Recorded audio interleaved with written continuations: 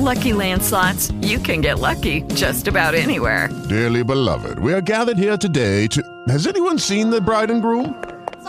Sorry, we're here. We were getting lucky in the limo and we lost track of time. No, Lucky Land Casino, with cash prizes that add up quicker than a guest registry. In that case, I pronounce you lucky. Play for free at LuckyLandSlots.com. Daily bonuses are waiting. No purchase necessary. Void where prohibited by law. 18 plus. Terms and conditions apply. See website for details.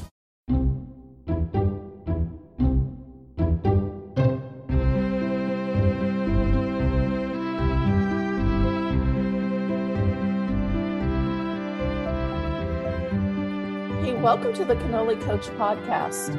I'm Kimberly Hambrick, and today I'm joined by Graham Frost. Graham is an inspiring speaker from the UK. His life story, from escaping a fundamentalist cult at age 17 to a year in a young offenders institution to a diagnosis of cancer, provides hope and inspiration for all. Graham, thank you and welcome to the Cannoli Coach. Thank you very much for having me, Kimberly. Oh, it's my pleasure. So if you wouldn't mind, would you give, you have a huge story, but just give maybe a little bit personal about you, maybe where you're located, that type of stuff, and then we'll dive into this a little bit or more.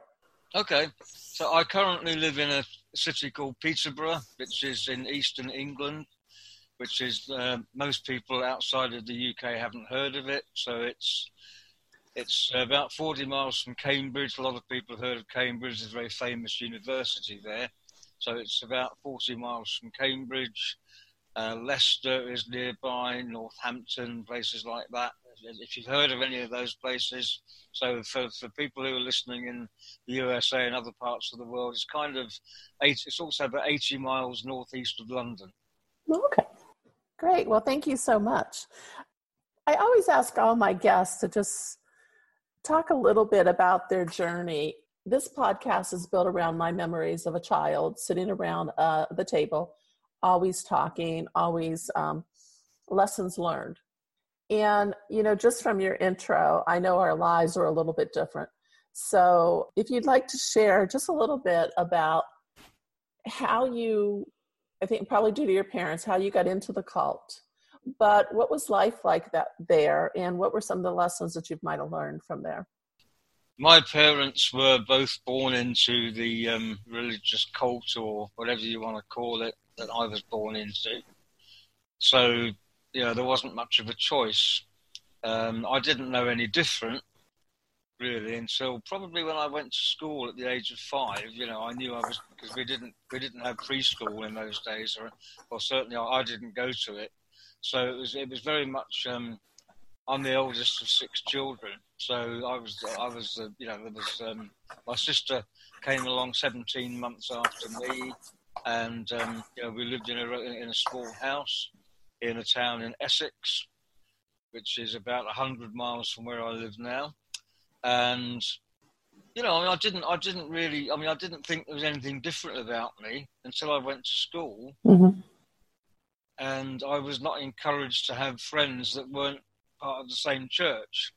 In fact, I was actively discouraged from having friends, and I wasn't allowed to go to anybody else's house unless they were part of the church. So if I got invited round to somebody's house for tea after school, I wasn't allowed to go. And we also used to have something called assembly in school, which I wasn't allowed to go to that because it was a religious thing that was not connected with the church that I went to. So I had to sit outside with, thankfully, there was normally 1 or 2 other kids who belonged to other slightly strange religions who also had to sit outside. So I wasn't completely alone. But it kind of set me apart. And I felt that I didn't belong. Mm-hmm. That was age of 6 or 7, 8 years old, and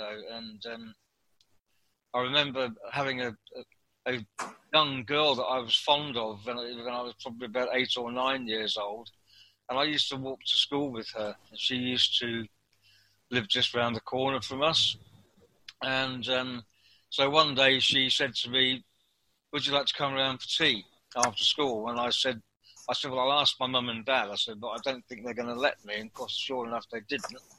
And she couldn't understand that, so she didn't really want to be my friend anymore. So that was kind of how I grew up. And then when I was about 11, my father was working in London, which was 30 miles from where we then lived. And for various reasons, he decided to move us to London. And so that was a big culture shock, because I had lots of, I had family in where I was born, and then all of a sudden I didn't have that family around me, just my immediate family. But going to London was probably in the end what saved me from staying in the church for a much longer time, maybe for my whole life. Because moving to London, I went to a very multicultural school in the East End of London, I probably came under the influence of people. There were also no other members of the church at that school, so I could kind of get up to things that maybe I wasn't supposed to get up to, and nobody would know. So when the family moved to London, was there a church like the one you belonged to there, or how did you continue to stay within that religious group? Okay. Yes, there was. Yes. Okay. In fact, you wouldn't have been allowed, as a member of that church, you wouldn't have been allowed to move anywhere where there wasn't one. Oh, okay. Okay. Thank you. And so I know that thank you for sharing that, and the isolation that you felt, even though you belong to a community. That's I understand when you go out into school and see different people and some things, and that's really difficult at a young age to understand. Yeah, the differences. Thank you for sharing that. You talked that you had escaped when you were around 17. So what led to that, and how did that happen? Well, when I was 16 years old. I left school at the age of 16 because further education wasn't encouraged, and so I wanted to stay at school a bit longer. But my dad said, "No, you need to go out to work." And fortunately, I managed to secure a job with a company, like a normal company. A lot of the members of that church in those days, and still now, mostly they either have their own businesses or they work for other church members. So they're kept very cocooned. I was fortunate enough to be able to secure a job in a normal company, and so by the time I got to the sort of 16, 17, I was going to work in an office. In fact, I was working in an office to begin with 4 or 5 other people who started to ask me to include me in the sort of work social events. And to begin with, I said, I'm not supposed to go. And then I thought, well, it won't hurt if I go occasionally. And so I started to go to a couple of work social events, and it meant that I got home late from work. So I had to explain, I had to make up stories about where I'd been to my dad. And then I kind of realized that, these people are not actually bad people. I found people in the real world more interesting than people in the church. If I'm honest, they were very, very. I don't know how to explain it. It was kind of. It was more attractive. The real world outside of the church was more attractive. So eventually, when I was 17, I left home, and the only thing I could think of doing was to get a job where there was accommodation. In those days, we used to have, in the UK, we have places called pubs, which are public houses, where you call them bars in the USA, where people go and socialise. And in those days, in the sort of early 1970s, a lot of bars had staff who lived in. So I thought, okay, so I quit my office job. I wasn't particularly fond of working in an office anyway. I quit my office job and got a job in a bar. And I had a room, and I got 3 meals a day and some money at the end of the week. It's perfect. So Yeah, but it was kind of, it's a long story. That particular story is a very long one, and not one I have time to go into. But it was so yeah. I left my parents' house at the age of 17 and went down to went and across the other side of London and worked in a bar and lived there for several months. And well, yeah, probably 8-9 months I was there. I remember having my 18th birthday there. So, and it was it was a very interesting experience. Being away from my entire family and starting a whole new life at the age of 17 was.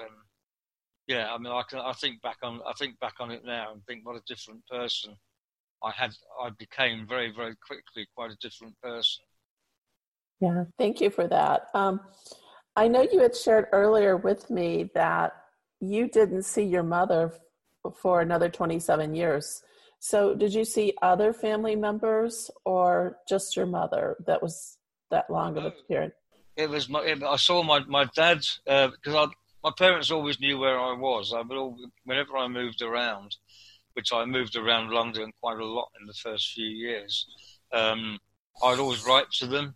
You know, we used to write letters in those days with a pen, and I would write to them and say, this is my new address, or this is I think I even used to give them the phone number. And so my dad would turn up about 3 times. My dad turned up where I was living and tried to talk me into coming back. But I wasn't having, but my mother was never involved in that. And neither was any of the rest of my family. My dad would come on his own. So I saw my dad probably 3 times in the first 2 or 3 years after I left home, and then nothing until 2001. And you don't have to answer, but do you regret your decision to leave, knowing what it cost you with your family, or was it worth it? Yeah. This might sound a bit heartless, but it was worth it.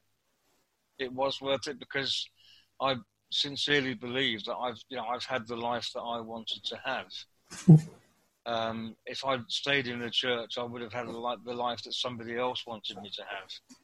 Yeah. And I'm still having the life that I want to have, by and large.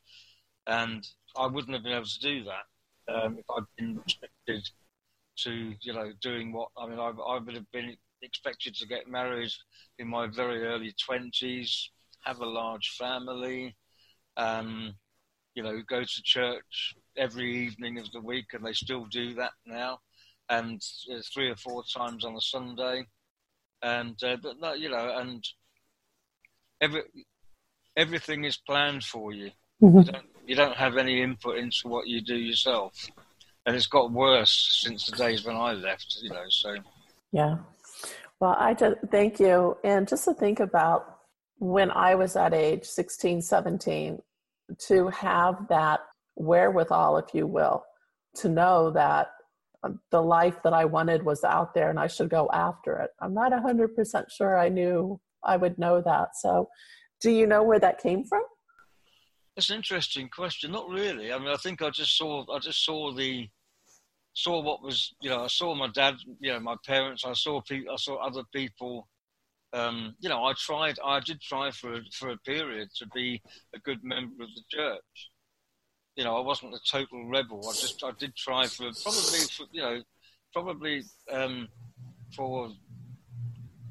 maybe a couple of years, at the age of sort of 14, 15. I did try to be, I tried to be, but I just thought, this isn't for me. There's something else. There's more than life's got to be more than going to school, going home, having dinner, going out to church, coming back again, going to bed. There was no break from it. It was just this, it was. I mean, go to church a couple of times a week, but every day, and if you didn't go, you were in trouble. You had people coming around to see you. Why haven't you been? Yeah, no, that is. I grew up Catholic. I'm still Catholic, but we would go to Mass on Sundays. Yeah. So, and I remember sometimes dragging my feet because I didn't want to go. So, yeah, I do understand what you're saying. Even though the the level is different in terms of what you had to do. Thank you for that. You shared also that you had a little bit of an issue when you were 19. Oh, 19, yes. But what happened was so I went to work in this bar in it was quite a rough part of West London, and some of the people there were verging on the sort of criminal lifestyle. Some of the people that were around that area, people that came in the bar, and then eventually another guy came to work there, and he managed to persuade. Yeah, he became kind of a negative role model for me. I was looking for something. I'm not making excuses for what I did, but I was looking for something to belong to or some. Mm-hmm. And so I looked. I went for the wrong type of people, maybe because there weren't any of the right type of people around at the time. I don't know, but I went into a life of petty crime for probably about a year to a year and a half with this guy. And I stole things, and we kind of used to stay in. Because we left the bar, but this time we kind of left there, and went off. And we used to do things like stay in hotels and not pay the bill, which you could do in those days because you could walk into a hotel, book a room, and you paid when you walked out. And if you walked out without paying, they didn't know. It's crazy. I mean, you think this is before the days of credit cards, Right. And so we got caught by the police a couple of times, and I spent a bit of time in a institution on remand. This is where they go. They think they're going to run off, so they actually lock you up while they decide what to do with you. And eventually, I found myself in a young offenders institution for a year. And it was during that year that one of the officers sat me down one day, and he said to me, he said, "You're not a criminal." He said, "We have people that come in here," he said, "and we know they're probably going to be criminals for the rest of their lives because that's who they are." They said, "But you're not like that." He said, "You've got an opportunity." He said, "You to get out of here and don't come back because you're not that. You are not that type of person." And it made me look at myself, and I thought, did I actually leave my whole family behind to start a new life, to end up as a jailbird? Mm-hmm. And I knew that. I thought, no, but I was very fortunate because some people who I actually just before that period, I spent a night as a homeless person. I literally didn't have anywhere to go, and I managed to find myself a job the next day because I had the skill now that I could work behind the bar. I walked around 2 or 3 different bars in central London, near the Houses of Parliament, actually, very close to the Houses of Parliament. And I managed to get myself a job, and with an Irish couple who gave me a job that literally took me in off the street and gave me a job. And then when I came out of the young offenders institution, they took me in again. So you can't make it on your own completely. I mean, I'm actually still in touch with the lady. Got back in touch with her about 5 or 6 years ago. Wonderful. I've been to Ireland to see her. I went to Ireland to see her about 3 years ago. She's in her mid-70s now. Her husband unfortunately passed away before I could thank him, but I was able to go and see her and stay in her house in Ireland and thank her for what her and her husband did for me. Oh, that's wonderful. Thank you. I believe that people are put in our lives when we need them, and they help us forward. So that definitely is a story of that couple and on you. So you're getting your life turned around and your things are moving forward, and then you get diagnosed with cancer. So yes, by that time, by 1979 was when I was diagnosed with cancer, and I actually by that time I had left the Irish people, and I was working. I got myself a job on the railway. We have we have restaurants on the railway. So I was working in the restaurants on the railway. Started there in January 1979. I found myself a young lady, and we were actually living together. And very happy. I thought everything's going well. Things had a good job, a job I enjoyed. I was in a relationship, happy. And then I started feeling a bit tired, and eventually, my girlfriend, I'd been to the doctors a couple of times, and they didn't used to diagnose cancer so easily in those days, and so. Eventually, my girlfriend took me to the hospital and said, there's definitely something wrong with you. And there was. I mean, I'd lost my energy, I'd lost weight, I was falling asleep a lot and that kind of thing. And I was diagnosed with testicular cancer in probably in the summer of 1979. And I had then chemotherapy, radiotherapy, and it was.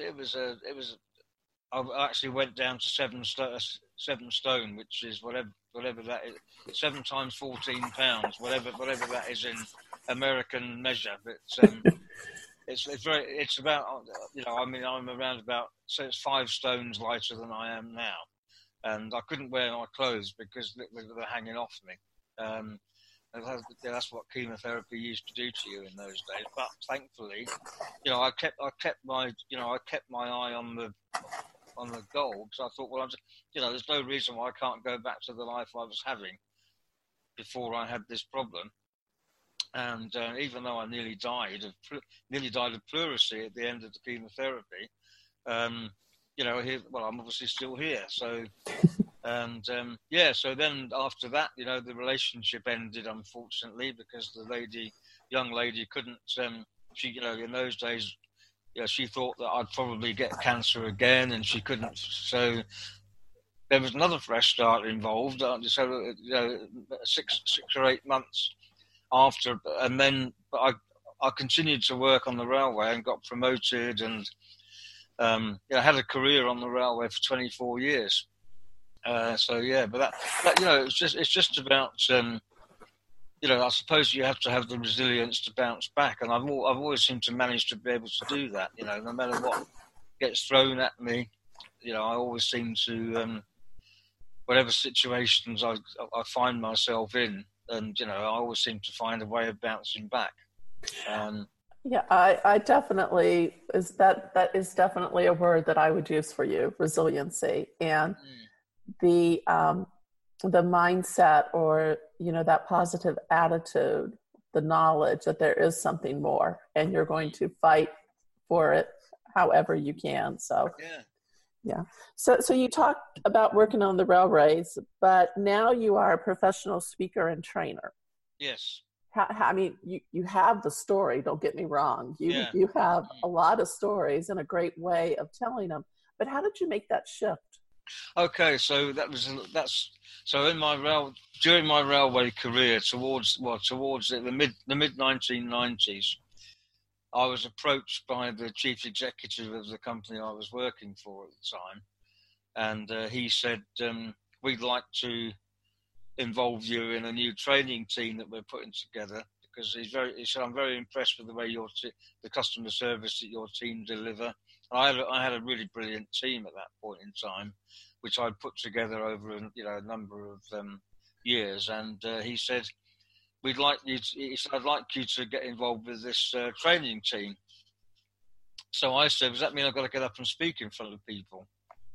And he said, well, yes. He said, but we can give you that skill. He said, what we can't do is duplicate your experience, because by that time I'd been working, in a variety of frontline roles for 17 years. And, we got quite a good name for customer service out of the team I was working with. So I said, well, he said, obviously I can't just give you the job. He said, you have to apply for it when it's advertised. It was, big companies, they kind of advertise things, and you have to go for an interview. And I remember going for the interview for that position, and I had to do a presentation. I'd never done a presentation before.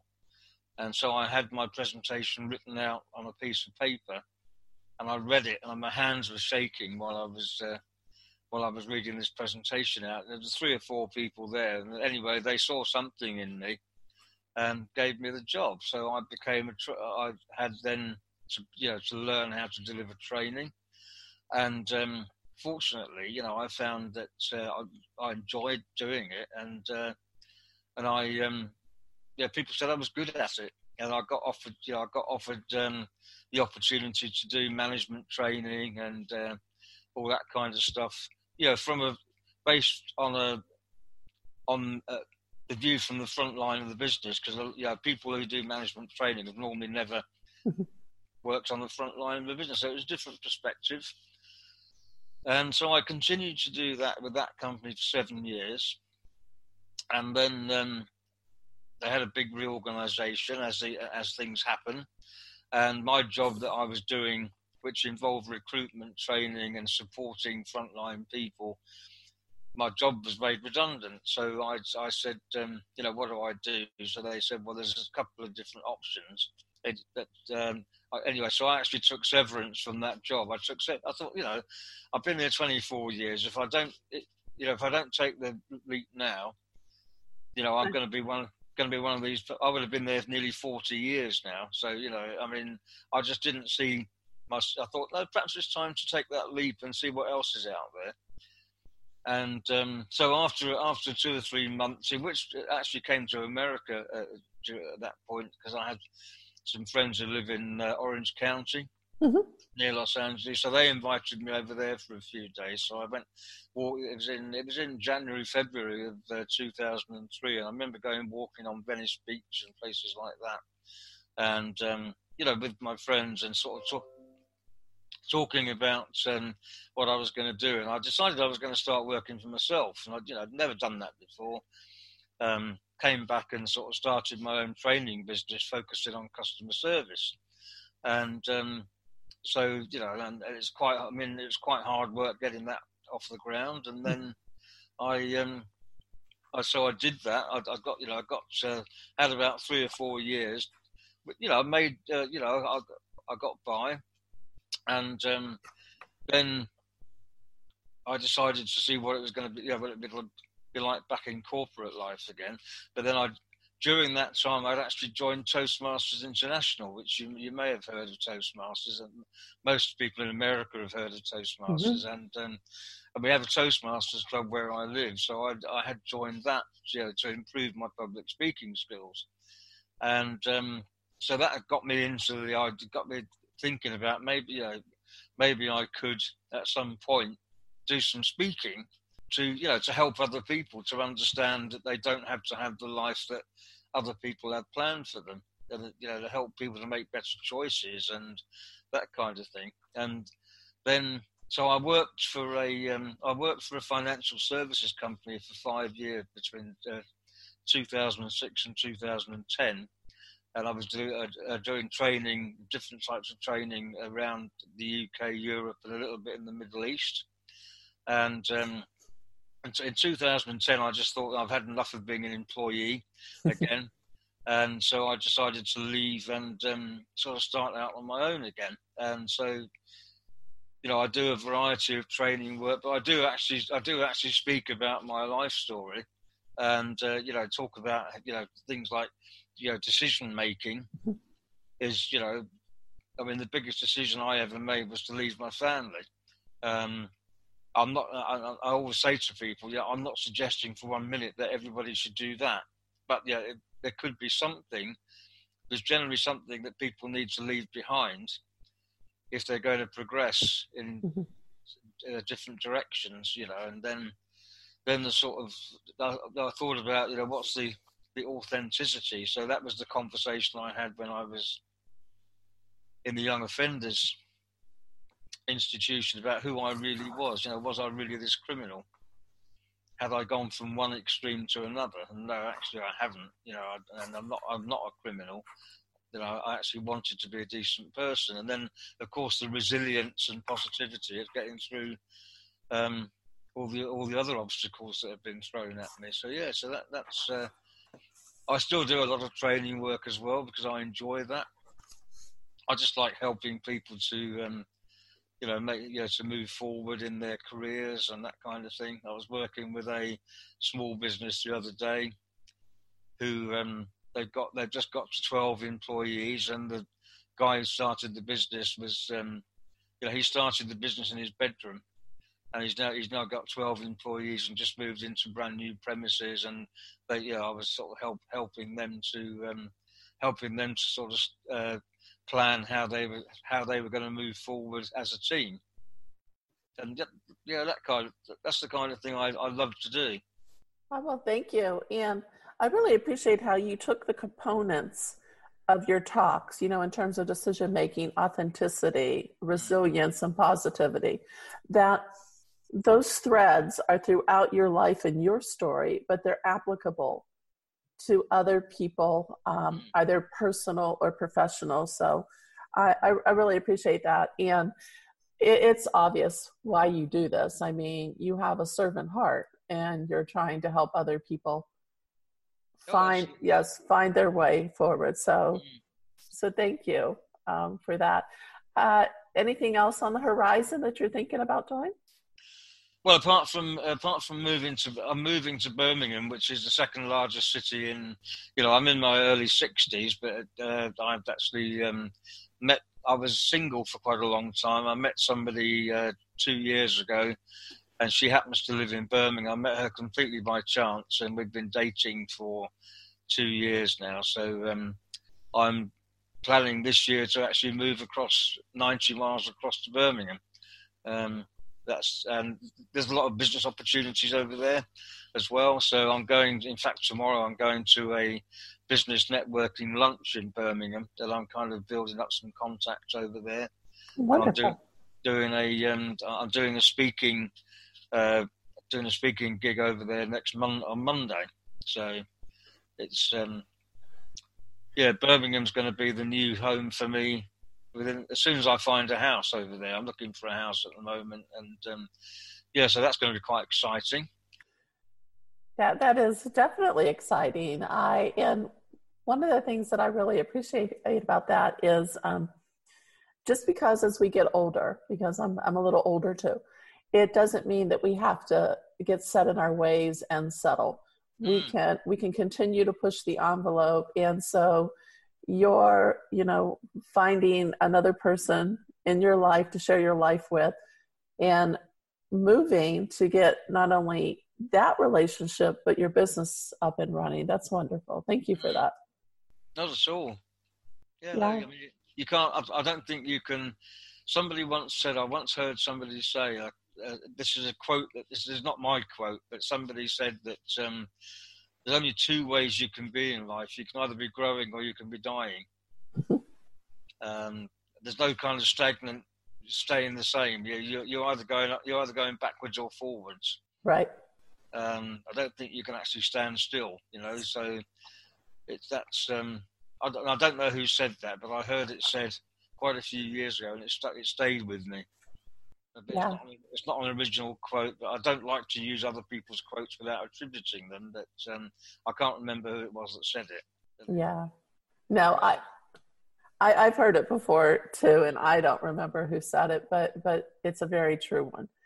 I spend a lot of time coaching and working with people currently, but also in the past, who would just kind of get stuck. And they were unhappy, and they would give you so many reasons why they were stuck and unhappy. But you don't have to be stuck or unhappy. You can make a choice. And I remember early in my career talking with somebody that I worked with. He was overlooked for a position. He was very angry about it. And I went and talked with him, and I said, you need to go and talk to them and find out why you were overlooked. He said, I'm not going to do that. And I said, so what are you going to do? And he said, nothing. And I said, well, if you're choosing to do nothing, that's a decision. And you need to let go of your anger, because it's not going to help you, And he wasn't real happy that I said that, but eventually he did let go of his anger. That's interesting, because when I left the railway industry, I didn't want to leave. And I'm not sorry that I did now. But somebody said to me after I'd been there for 24 years, somebody said to me that they didn't see me as somebody who they wanted in their team to take the business forward. And so that was like, that was a real, like, almost like a hammer blow, Mm-hmm. And funnily enough, I met up with somebody about 5 or 6 years ago who used to work for the same company, and she contacted me on LinkedIn, I think it was, and she said, "How are you? Do you fancy meeting up for a coffee sometime?" And so I did, and so we, this lady, she was working for another company by then, and she said, "I never really did hear the story of how you left." So I told her, and she said, "Oh," she said, "I ended up working for that same woman." And she said, after about 2 or 3 years of working with us, she said exactly the same thing to me. She said, but I said to her, "So, okay, what do I need to do in order to be part of that team going forward?" Now, maybe if I'd thought to say that, my life might have taken a different track. I don't know. I mean, I'm very happy with where my life is at the moment. So I don't regret that now, but it hurt at the time. Oh, most definitely. And I've had a few blessings in disguise, so to speak, in my life that at the moment when they happen, they are hurtful, they're painful, but you step back a little bit and you realize that was the push I needed. Yeah, oh, absolutely. I mean, when I think about it, I probably would never have worked abroad if it hadn't have been for, I wouldn't have travelled as widely as I have if I'd stayed on the railway, and I could very well be a grumpy old man by now, just waiting. Yeah, I am so glad you're not a grumpy old man, because this would have been. I know one or two people who are still there. Mm-hmm. Who were there when I was there, and they're coming up to their 40th anniversary in the same company, and they're just waiting to retire. And I think that's such a waste of a life, just waiting for your pension. I think at least I get to do work every week that I enjoy, and long may it continue. Oh, amen. And I agree with you there.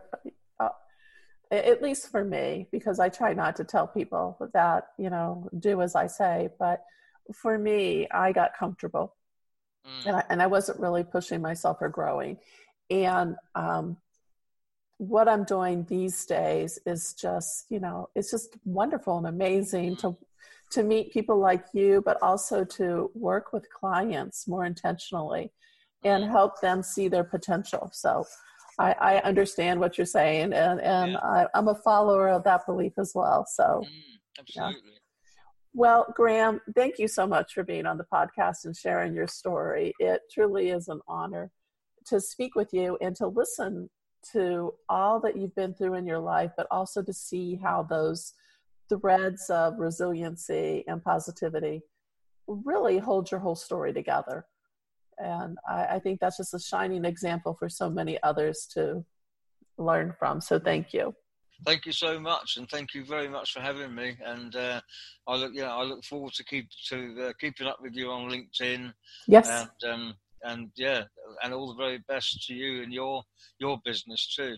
Well, thank you. Yes, you're one of my many UK friends, and that's the beauty of LinkedIn and the world that we live in, is that we can make contacts with people who are thousands and thousands of miles away. Absolutely, yeah. Yeah. Different time zones and everything. Yes. Oh, yes. It's kind of early evening here now, so. Yeah, and it's 2 p.m. here, so yes. Just turned 7 in the evening. Although because we're now almost in summertime, so it's still daylight, thankfully. Yes. Well, we'll let you get out and enjoy a little of your evening. And in addition to thanking you, I'd like to thank the listeners, because I am blessed each and every time you tune in and listen. Please subscribe and follow me so you don't miss any upcoming episodes. And connect with me at KimberlyHambrick.com.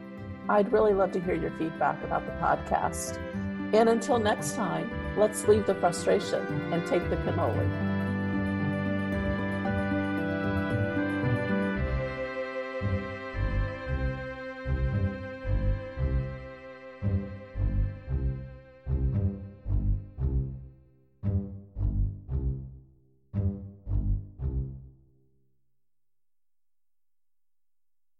Hello, it is Ryan, and I was on a flight the other day playing one of my favorite social spin slot games on ChumbaCasino.com. I looked over at the person sitting next to me, and you know what they were doing? They were also playing Chumba Casino. Coincidence? I think not. Everybody's loving having fun with it. Chumba Casino is home to hundreds of casino-style games that you can play for free anytime, anywhere, even at 30,000 feet. So sign up now at ChumbaCasino.com to claim your free welcome bonus. That's ChumbaCasino.com and live the Chumba life. No purchase necessary. VGW. Void where prohibited by law. See terms and conditions. 18+.